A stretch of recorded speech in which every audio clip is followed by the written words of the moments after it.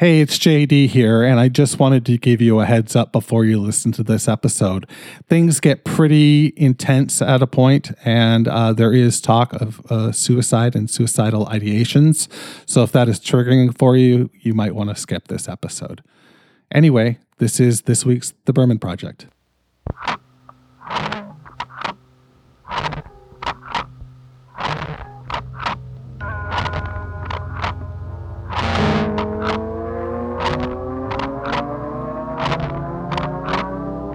This is The Berman Project. Hey, it's JD here, back for another week of introspection and reflection on loss, grief, and the pathway to mental wellness, all the while nourishing my soul with the music and art of the late indie rock singer-songwriter, David Berman. Welcome to the show, folks. I'm JD, and, I just basically said that and explained what the show is about, so there's that. I'm having a hell of a day. I'm looking out at the sky right now, and it is, to quote Gord Downey, it's dull and hypothetical, and it's tough. It's keeping me inside. We had a big storm here yesterday. Storms in January in Toronto typically involve a decent amount of snow, so there's a decent amount of snow out there. I don't know. There's not much. The city is shut down basically, and it shouldn't be. My kids are both home from school today. We let them stay home and have a snow day, even though the school is open. So there's that. That's the kind of parent I am. There's going to be a truancy officer showing up at my door now that you're going to rat me out, and a truancy officer will show up at my door. I don't know. I just like to say truancy officer. It sounds. I don't know. It sounds menacing, doesn't it? Sounds like something that is a tough job. A tough job, I bet. How are you doing? I'm just okay. I had a good... It's a Thursday when I'm recording this. And I had a hell of a Tuesday and a hell of a Wednesday. The back half of Wednesday was mostly me in a puddle of my own tears, just sick and tired of being sick and tired. And I don't know what else to add to that, because it's at the point where I'm almost in physical pain. Like it's like,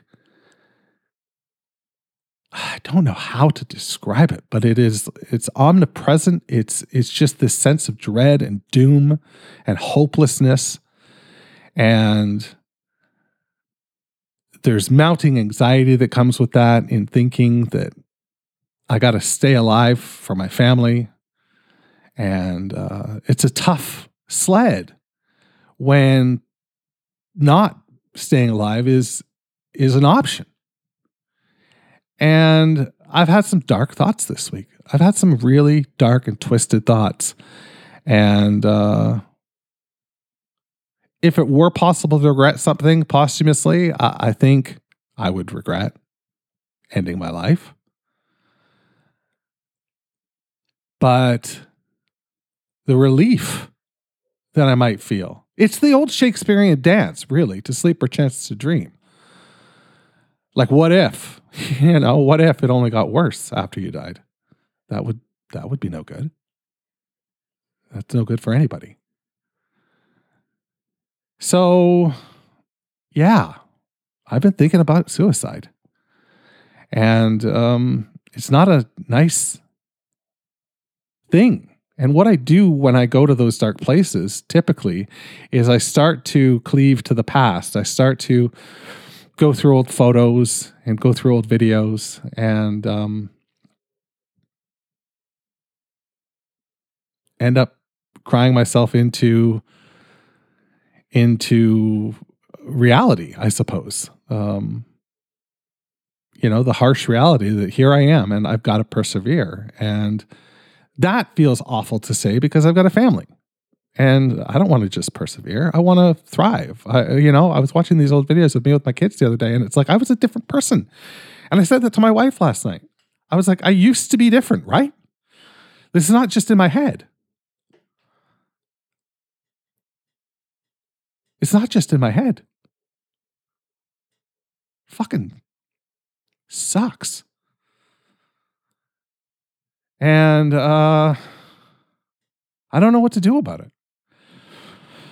Talked to my therapist the other day, and oh boy, this is unrelated, but she gave me a great line, because I am somebody that is, constantly either regretting the past or thinking about how I'm going to tackle the future, and I miss out on things as they happen in real time. It's almost akin to watching people watch concerts through their phones, rather than experience it through their eyes. You see that a lot at concerts these days, and it's interesting to see that.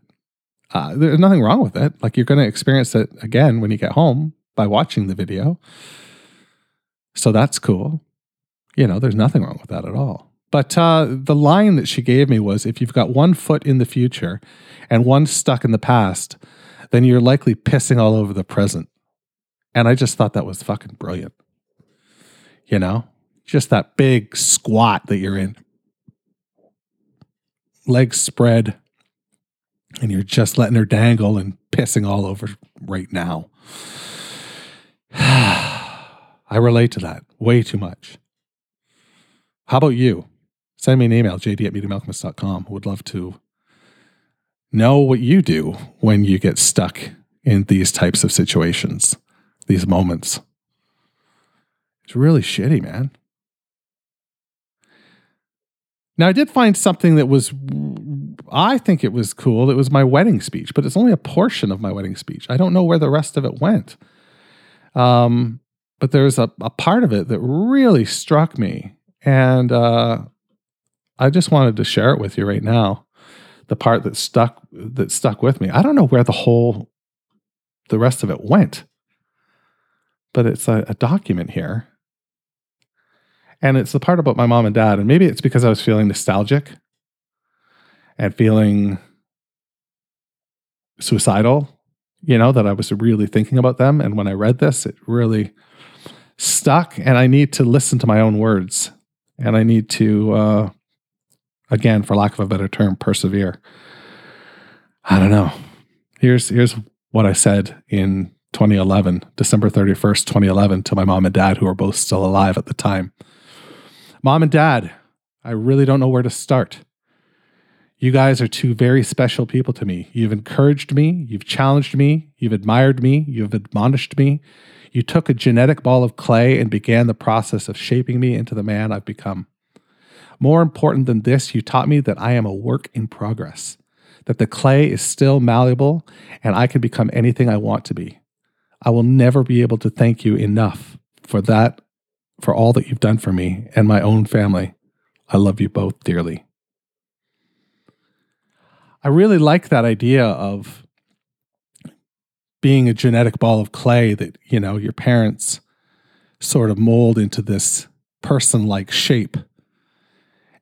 And then it's up to you to remember that you're still malleable and use those arms that your parents, formed for you to shape the rest of your experience and existence. And you just have to hope that your brain doesn't get in the way. In the times I dream of Jesus, it's like he's coming through the walls. When I'm working at my desk at night, I hear his footsteps in the hall. You can't believe me, not believe me, I'm just a bird upon the sill, and these words just course right through me, like water through a mill. He was a rebel Jew, he was a rebel Jew, and he died for you and your sins. He was a rebel Jew, he was a rebel Jew, let him in. Sometimes I dream of Texas.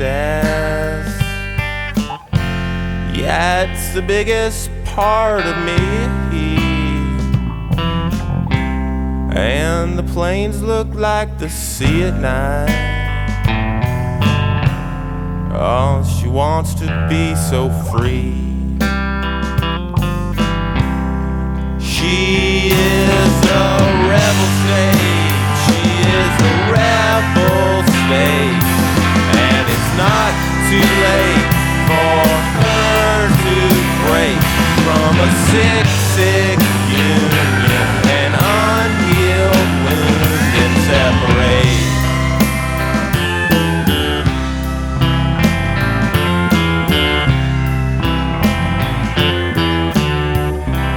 All the time I dream of Michelle and the towers in her mind. Some women lie down with killers. Oh, my baby's not that kind. She is a real good girl. Yeah, she's a real good girl. And she stops the world so I can see that she's a good, good girl. A good, good girl to me.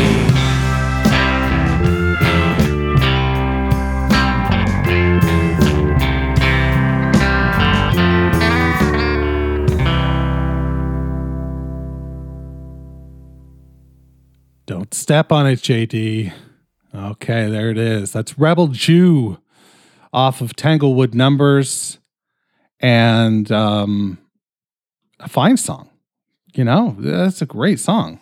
It's the second to last track on the record. And I feel like it's the first track that really gives you a taste of where we're going. And I said Tanglewood Numbers, didn't I? I meant Starlight Walker.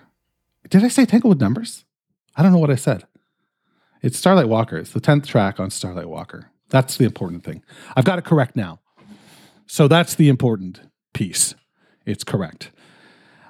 I think that is a real trip into where this band is going. You've got the slide guitar in there. You've got the country-esque vibe.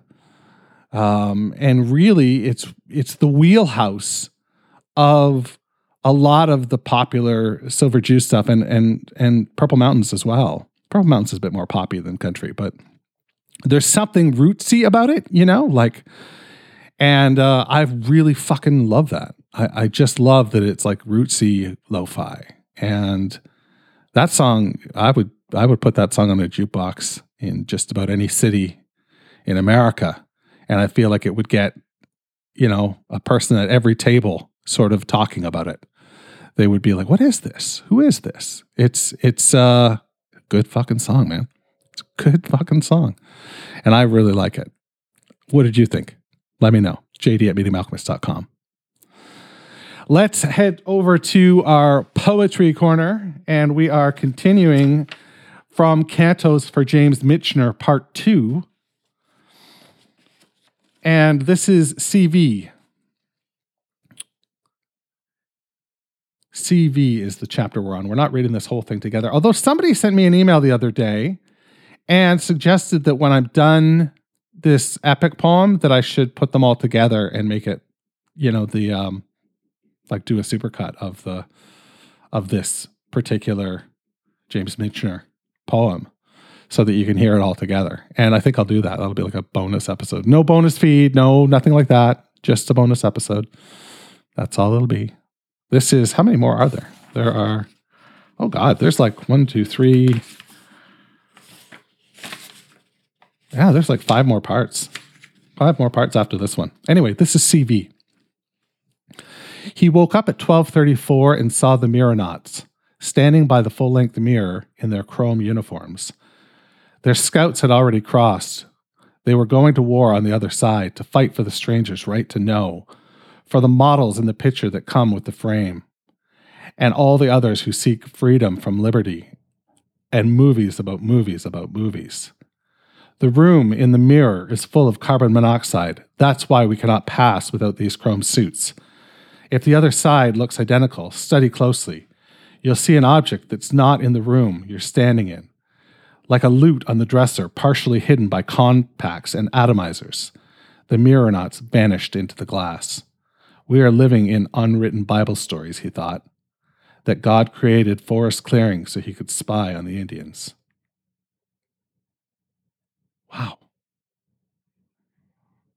Yeah. I don't know why I like that, but I like it a lot. It's so out there. And another reference to the Indians. In the last poem, there was a reference to Indians. The unborn god of the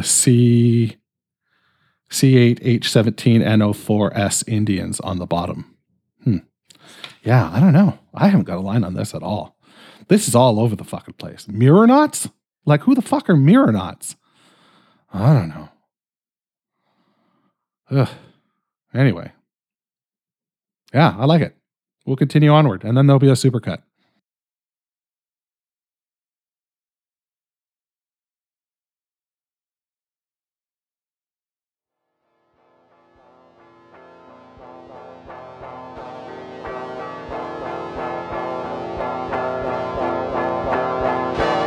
The Berman Project is a production of Duvra Podcasts and Such.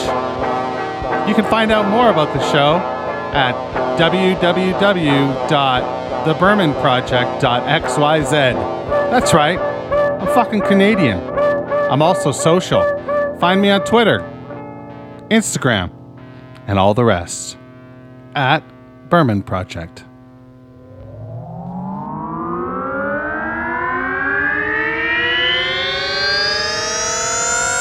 Duvra Podcasts and Such.